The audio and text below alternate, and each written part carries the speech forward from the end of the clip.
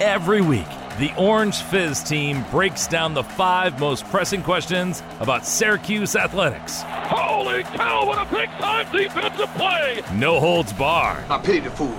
It's the Fizz 5.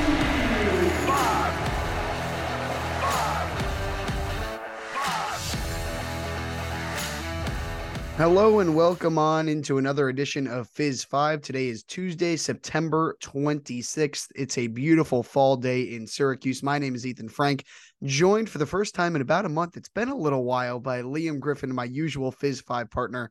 Liam, how are you? I'm great, man. You know, it's obviously a big week on campus, Clemson week, a lot of storylines to dissect going into it, not just on the gridiron, too. No, there's a lot going on here on the Hill in central New York, and let's get right into it. Number 1. Starting with Syracuse's 4th straight win to open the season, 29-16 over Army. I was in the Dome. I saw how everything played out. You weren't in the Dome, Liam, but you had a close eye on how things were going. What was your biggest takeaway from Syracuse's 4th straight win to start the year? Well, obviously it was a victory, and you know the classic saying, a win is a win. But to be honest, Ethan, this game left a lot more worry for me than it did hope for the future. Here's why. We saw the same mistakes come back to haunt Syracuse again. You know, run defense was a big issue last year. To say it was a big issue, particularly in the first quarter against the Black Knights, is a massive understatement. And this team has kind of started to build a reputation for starting slow this year. Colgate, no offensive rhythm on the first drive. Western Michigan, that 75-yard touchdown. Purdue, almost falling behind before a late strip sack on Hudson Card. And now you allow a 9.5-minute drive right out of the chute to open up the game. You knew exactly what was coming.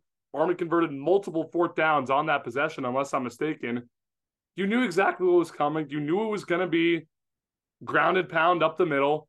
And you did nothing to stop it. Yeah, the final score ended up looking pretty good after you finally adjusted, but this game leaves me worried, Ethan, for those reasons in particular.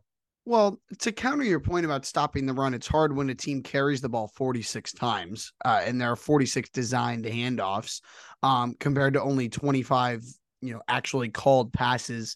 And a lot of those were because Army was trailing by 2 touchdowns in the 4th quarter. So I say, when you know a team is only going to run, it's a little difficult to, stop it at times, because even though you know what's coming, that is what that Army does really, really well. That is what their bread and butter is. That is what their players' skill sets are tailored to, is run offense. So no matter how good your run defense is, I still think you're going to surrender, chunk plays to Army in the run game every now and then. And to your starting slow point, yes, that was an issue. Allowing a nearly 10-minute opening drive was an issue, but I was so impressed with how this team came out of the locker room and dictated the tempo, dictated the tone of the second half. Garrett Schrader, so efficient, 21 of 26 for 245 yards, also rushed for another 50. LaQuinn Allen rushing for over 100 yards. And then Damian Alford's career day of 9 catches for 135 yards. That was the big 3 on offense. And I was really impressed with how the 3 of them owned the second half of this game from an offensive perspective. Yeah, and allow me to flip things back to the defensive side of the ball. Yeah, for as much as we harped on the slow start when it came to stopping the run, part of it was due to coaching ineptitude from Army. I mean, you have a running back, Buchanan, that's 6 feet, 255 pounds, a similar build to Jerome Bettis, and we all know how big of a beast he was back when he was with the Pittsburgh Steelers. They all but limited his touches in the second half. Now, if you're an Orange fan, you're certainly not complaining, but credit to the offense for putting the defense in a position to succeed come the second half, forcing the Black Knights to frankly play what isn't their game, having to drop back and pass time and time again. Bryson Daly is Army's best passing quarterback over the last few years. That's still not his MO. And no, he was he was bad. I mean, he was straight up bad. He was, besides that, if you take that touchdown off the board, what was that? An 80-yard score. Right. An 80-yard. If you take an 80-yard touchdown off the board, Bryson Daly was 8 for 20 for 65 yards and 2 interceptions, sacked 4 times. Yeah. Those are pretty bad numbers. Oh, those are pretty bad numbers, and numbers you, to be honest, probably won't see another quarterback put up when it plays Syracuse again, because now you're getting to the murderer's row. Not to jump ahead, but it's a good message to send from the offensive side of the ball. The offense can't, I feel like for this team in particular, the offense is best set up to put the defense in a position to succeed rather than the other way around. And I think we saw that sort of crumble on itself last year during that 1-6 stretch. Offensive ineptitude kind of led to the defense struggling. And as we enter Clemson, we'll preview that game in a little bit. I mean, the pieces are starting to come together for it to fall in that way. We'll see what happens. On the defensive side for Syracuse, played really well in the second half besides that busted coverage that led to the touchdown. Is there someone on the defensive side through 4 games, Liam, that you've keyed in on and realized, I'll eliminate Marlowe Wax from this because I think he's an easy answer, but I've been so impressed with this guy and how he's played through 4 games. Yeah, I actually have 2 guys in mind. My B choice would be Kayvon Darton, just to throw it out there. But the guy I'm really leaning in on is Jeremiah Wilson. You know, we saw him play over stretches last season. Looked decent, but not great. This year, he's a much better in pass coverage, has had that pick 6 against Colgate week 1. But what's impressed me the most, Ethan, isn't necessarily his pass coverage. It's his ability to make tackles in the open field. You know, say a receiver makes a catch 5-6 yards downfield.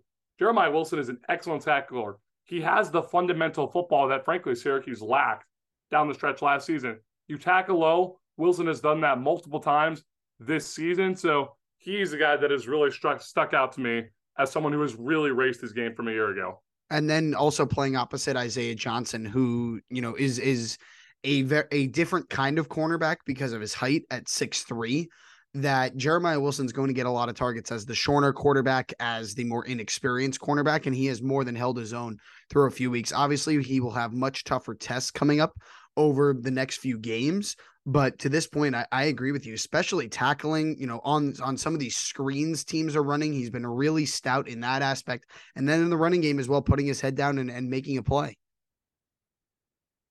Since you kind of stole Jeremiah Wilson from me a little bit, allow me to bring up another guy.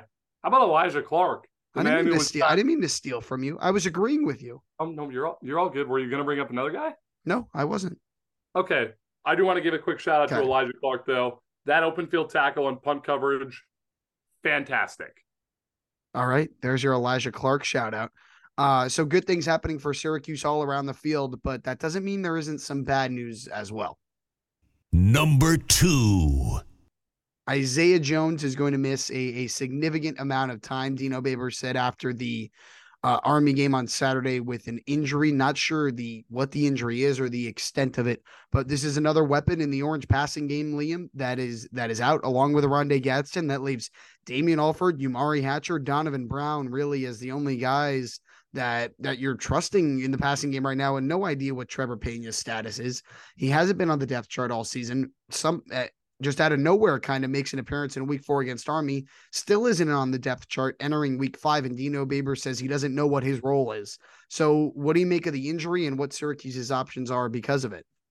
Yeah, Deja Vu by Olivia Rodrigo has popped into my head regarding Isaiah Jones for multiple reasons. One, because how crazy is it that the game he gets injured in consecutive seasons happens to be Purdue? So there's that. And B, Gadsden pegged Isaiah Jones as a potential breakout candidate at the ACC kickoff a few months ago. So you were already down your 1 in Gadsden. Was Jones setting himself up to be the 2? I'm not declaring yes or no, but that is one of your top options gone for the foreseeable future. So 2 players that you had circled on the roster and were like, yeah, these are 2 guys that are going to make plays for the Orange this year. Done for the foreseeable future, 1 definitively done per season. So now you're starting to count on Damian Alford, Umari Hatcher, among others, to step up. To his credit, Alford was fantastic the other night. 9 catches, over 130 yards. Didn't quite find the end zone, but he had the breakout game we were all begging, longing to see out of Damian Alford, really ever since he caught that touchdown against Virginia Tech 2 years ago to walk off that game. So you saw the flashes, but as the schedule gets tougher, Clemson this weekend is a good stepping stone to be like, is this receiving core going to be okay in a game where Garrett Schrader doesn't run 25 times, or in a game where Damian Alford doesn't go for 100 yards, or in a game where you're facing a Power 5 foe? Right. And I think the onus is going to be on other guys to step up. Those three receivers are going to be counted on, but it's on LaQuinn Allen to make plays in the passing game. And then I think it's Dan Villari at tight end. Had one catch in the Army game for 11 yards. I need to see something from Dan Villari. He's been in the backfield blocking a lot, both run blocking and pass blocking. I want to see what he can do in the open field. Get him out in the flat, maybe a little play action, sprint out right or left from Garrett Schrader. And let's see what Dan Villari can do in the open field, but it's going to be on Schrader finding other targets besides Alford, because he's going to be the guy that's keyed in on now. And there's a good story on Syracuse.com today about Alford potentially playing more in the slot, because that's what Syracuse likes to do with its biggest and best weapons. It's why Rondé Gadsden was so successful last year, because he dominated linebackers and safeties in the slot. So if teams are keying in on Alford, you saw Army start to double team and bracket him in the fourth quarter last week.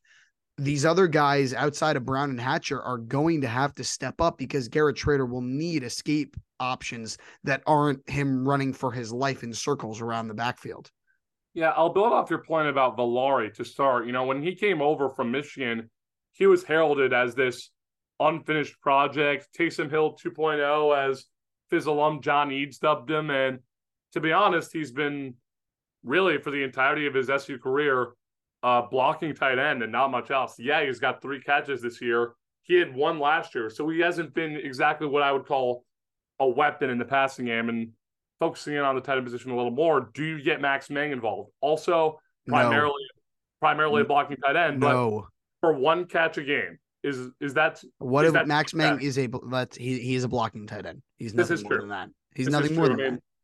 This is true, but if you want to run an out route just a few yards downfield once or twice a quarter, or once or twice a game, let's be honest, I wouldn't be opposed.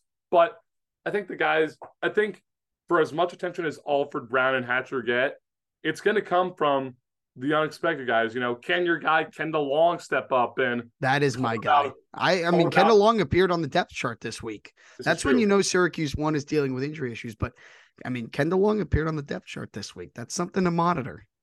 Absolutely. Can he start to carve out a role? Can another unsung guy like Darrell Gill Jr., who had a touchdown in the Colgate game, are we going to start to see more of him? But the guy that really needs to step up, Ethan, is LaQuint Allen. Going into the season, everyone was saying that he was going to be more of a pass catching threat than Sean Tucker based off of his performance in the Pinstripe Bowl. Granted, 1 game, 1 fairly meaningless game, albeit a cool meaningless game that you can't really take a lot of stock out of, but he's got that agility and open field speed and elusiveness to make catches in the seam and get a burst of steam for 10, 15 yards time and time again. And we haven't seen that this year in the passing game out of LaQuint Allen. So he did have 6 catches against Purdue. He did have 6 catches against Purdue, but other than that, haven't seen a whole lot. So I think what I'm asking for with LaQuint Allen, a little more consistency. All right. We want to see it out of LaQuint Allen. We want to see it. What can the Syracuse wide receivers do and tight ends? And what can the Syracuse weapons around Garrett Schrader do now without 2 of their top 4 options coming into the season in Isaiah Jones and Rondé Gadsden? All right. Let's move on to some basketball. Number 3. Adrian Autry and company hosting some big time recruits this weekend on campus for the Clemson game, including 2024 commit Donnie Freeman, one of the top 30 players in the class, according to 24/7 Sports. Liam, who else is coming to campus and what excites you about it? Yeah, we got 2 other guys. Derek Dixon, a 6'3" guard out of Washington, D.C., who plays at Gonzaga College High School, the same school Judah Mintz went to before he went to his senior season at Oak Hill Academy. And then Matt Gilhool, a power forward from Pennsylvania who participated in SU's elite camp back in August. He's rated number 69 in the class of 2025 by 24/7. Dixon, number 73 in the class of 2025. So the first thing I want to point out, Ethan, is that this is the perfect weekend, really throughout the entirety of the school year, to bring these recruits up. And here's why. Clemson football, probably the biggest opponent out of the 2 major money-making sports, football and men's basketball, Syracuse is going to bring in this year. Duke isn't coming to the Dome come basketball season. North Carolina is, but I'm sorry, Clemson football probably carries a bigger brand than North Carolina basketball, not by much, but just by a hair these days. So this is the time when you can show these guys the Syracuse experience. You know, the Loud House is unlike any other environment. So I'm going to call on Otto's Army to actually have a full student section this week, and Central New York residents to come out and support the team, show these guys what this region is all about, to reaffirm Freeman's decision and play an advocate, for the lack of a better word, to both Dixon and Gilhooly to sort of spearhead this class of 2025 that we haven't talked a whole lot about yet, with the exception of Kai and Anthony. You mentioned Kai and Anthony. He's someone I was going to want to bring up as well. Tyler Jackson, a top 20 player in the class of 2025, said he's going to come visit Syracuse at some point soon with Kai and Anthony. The two of them together, Mike Waters quote tweeting that, said would be wild to see them here on the same weekend. So that would be two very high class players. We talked a lot about the class of 2024. You had Jaleel Bethea was a player Syracuse had been recruiting for a while. He ended up going to Miami, likely getting a lot of money to do so. But the class of 2024 is kind of quieted down for Syracuse. You look at the roster, it's still a lot of underclassmen, a lot of guys with a lot of eligibility remaining, which makes sense considering you have a couple recruits and then you're going to hit the portal, to fill your remaining needs. And then the class of 2025 is really kind of Autry's first class, it feels like, where he's in on the ground floor with these players. Boeheim was in on Elijah Moore and Donnie Freeman. Elijah Moore committed to Syracuse while Boeheim was still the coach. So there is Boeheim tendency, or there's Boeheim, history there. There's not really Boeheim history with the class of 2025. And I think that bodes well for Autry because you see more players interested in visiting. And a lot of these guys, maybe you're not going for those top 10 or 15 recruits in the country, but if you're, developing a really solid base and players from like 20 to 75, that's a really good place to be. And it's about quality and quantity, and you find both in that range in the top 100 recruits in the country. Yeah, exactly. For all the talk of Syracuse not making a true power play in recruiting these days, not getting that state-of-the-art 5-star recruit that's going to completely reshape the program, I think you saying quality and quantity mixed together kind of encompasses the strategy that SU should move forward with. I mean, and I also don't think it's a terribly big surprise that Dixon is being heavily recruited by Syracuse based off of where he's from. Washington, D.C., an area that Syracuse has lots and lots of ties to. And the more and more you continue to dip into that well, which has paid off in years past and you'd be hard pressed to say it won't continue to pay off in the future, the more and more successful this program will be down the line. I also think it's interesting because the football schedule is built in a way in which Syracuse could have had recruits on campus this month, and then you basically aren't probably going to have them on campus the entire month of October because there's no home football games in the month of October. So Boston College on Friday, November 3rd is the next time Syracuse would have a recruit on campus, and that's 3 days before the start of the Orange's regular season on a Monday night in the Dome against, I want to say, New Hampshire. Yep. Yep. Is that correct? Okay. It is correct. It is correct. I wasn't sure if that was correct or not, but thank you for your confirmation. So it's hard to bring guys up, and this is a prime weekend too.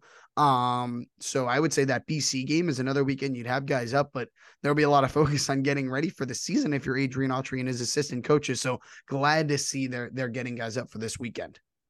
Yeah, and to build off that, it's not as if, not to throw shade at the boys from Durham, New Hampshire, but the Wildcats aren't exactly a marquee opponent. Clemson football is, And I saw on YouTube sometime last night, both Felicia Legette-Jack and Adrian Autry were put promo videos on YouTube trying to rally the Central New York community to get to this game, really make the Loud House rock. It doesn't feel like we haven't had a true game where the Loud House has been rocking yet. Granted, part of that is due to the fact that you haven't hosted a Power 5 school yet, but now's the time for you to really make some noise. And speaking of making noise, that brings us right into what we're moving on to talk about next, is going back to football. I want to, and talking nationally a little bit here. Number 4. Syracuse is 4-0. If you look at the AP poll, Syracuse is in the receiving votes column. I'm going to do some quick math right here. So the AP poll is 25. Syracuse would be 26, 27, 28, 29, 30, 31, 32, 33. The 34th ranked team in the country if the rankings went that far. Liam, do you think that's fair? Do you think Syracuse deserves more national recognition for how they played so far this season? I mean, yeah, they moved up a few spots after the Army win, if any, but if I know a lot of people were wondering, yeah, if Syracuse beats Army, it should be ranked. And our Tyler Aiken wrote a very good article, and you can check it out at theorangefizz.com and at orangefizz on Twitter about Syracuse shouldn't even be ranked even if it beats Clemson. Ethan, I'm not going to lie to you. I think that's pretty fair. You know, you've beaten Colgate. Well, it depends on if teams lose ahead of you. This is true, but you've beaten Colgate, an FCS school, whoop-de-doo. You beat Western Michigan 48-7, a MAC school, not exactly top tier. You beat a Big Ten team on the road. That's an impressive win, but Purdue is a bottom tier Big Ten team, to be frank. And then you beat Army in a game that, to be honest, left a lot of questions, and not many of them were answered. So I don't think Syracuse's position is really up for debate because I don't think they are top 25 caliber yet. I think right on the outside looking in is perfect the way it is. If Syracuse absolutely demolishes Clemson, then you can make a case for it to be in the top 25. But if it's a close win or a loss, then I think you have them right where they deserve to be. Yeah, I'm with that. You're looking at teams ahead of them. Kansas plays Texas this week, who's ranked 20. Kansas ranked 24th.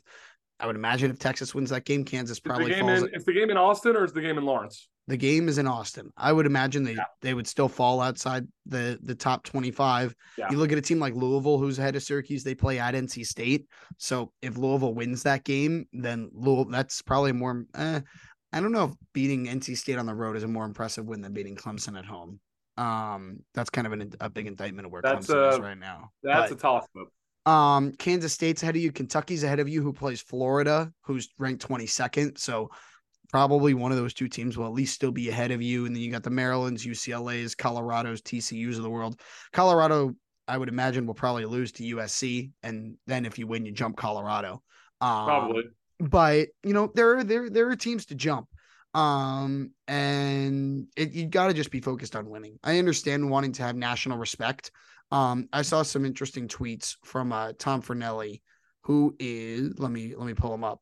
While you pull him up, Ethan, I'll say this: Marlo Wax after the Army game said something along the lines of, "We can't let the media, all this guru, for the lack of a better word, get into our heads. We just need to stay level-headed and play football to the best of our ability. It's about the Ohana. It's not about the outside." And yeah, it would be cool to have a number in front of your name, but I can't. That's the perfect attitude to take. Yeah. Tom Fornelli tweeted, there are 9 unbeaten and unranked teams in the FBS. He said he thinks Syracuse is the best. Head of Maryland, head of Louisville, head of Kentucky. So that's, I mean, huge for Dino Babers, huge for Orange fans. But there's kind of the national recognition you're talking about. Tom Fornelli, who covers college football for CBS Sports. For context, like, that's a national name, giving Syracuse some props. Syracuse, also, he noted, is one of only, I think, 6 schools to win every game and also cover the spread. Sorry, 5 undefeated straight up and against the spread: Syracuse, Liberty, Penn State, Oklahoma, and Oregon. That's not bad. And yeah, while talking about national respect, it's relevant since an ACC school got it this week. Syracuse now one of 6 Power 5 cities to have never gotten college game day. If you want the national attention you seek, you go get a win Saturday. Plain and simple. Yeah, and that brings us perfectly into our final topic of the day. Number 5. Syracuse and Clemson, noon on Saturday. Kickoff. We'll have full coverage. Liam will be in the dome.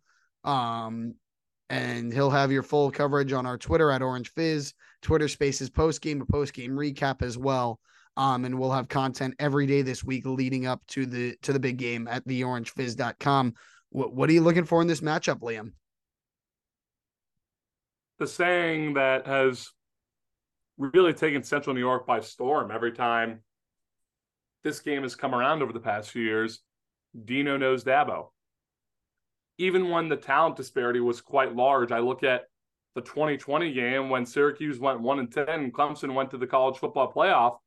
it was a one-score game in the middle of the third quarter. Syracuse had the ball looking to take the lead until Rex Culpepper got strip sacked, and it was returned for a touchdown. So even when you have one of the worst Syracuse teams in recent memory and one of the better Clemson teams with Trevor Lawrence under center, Dino has still played Dabo closely. But he has never been able to finish the deal since 2017. The past 2 years in particular have been excruciatingly painful ways to lose. I look at Andre Schmidt's field goal in 21 coming up way, way short following some very poor clock management. And obviously last year, you look at the Elijah Fuentes-Cundiff late hit out of bounds that not only turned the game when Syracuse was up double digits, would have been a program-defining victory, it turned the season. So I look at this and think to myself, is it going to be another close game? And Ethan, to be frank, there's no reason it shouldn't be. There's no reason it shouldn't. Last I saw, the line was Clemson favored by 6.5 points, which I believe would be the first time that Syracuse has played Clemson and it hasn't been a double-digit spread. So I'm going to double check that right now to see if I can find the updated line. But this should be a good game. I would honestly be he's still 6.5. I would honestly be very surprised if this was not a good game. Because Garrett Trader's playing that well, and the Syracuse defense is playing that well, that I still think the offensive line will have a little trouble with Clemson's defensive line, and Dabo Swinney will have his defense ready to go, ready for LaQuinn Allen and Damian Alford, Syracuse's two main weapons. It's just how good can Garrett Trader be? And if he can play like he did against Purdue, then Syracuse has a chance to win this game. Clemson is definitely the more talented team. That's why they're a nearly touchdown road favorite. But Syracuse has a chance to win this game. And I would say it's probably, if I had to peg it right now, I'd say Clemson probably wins this game 6 times out of 10.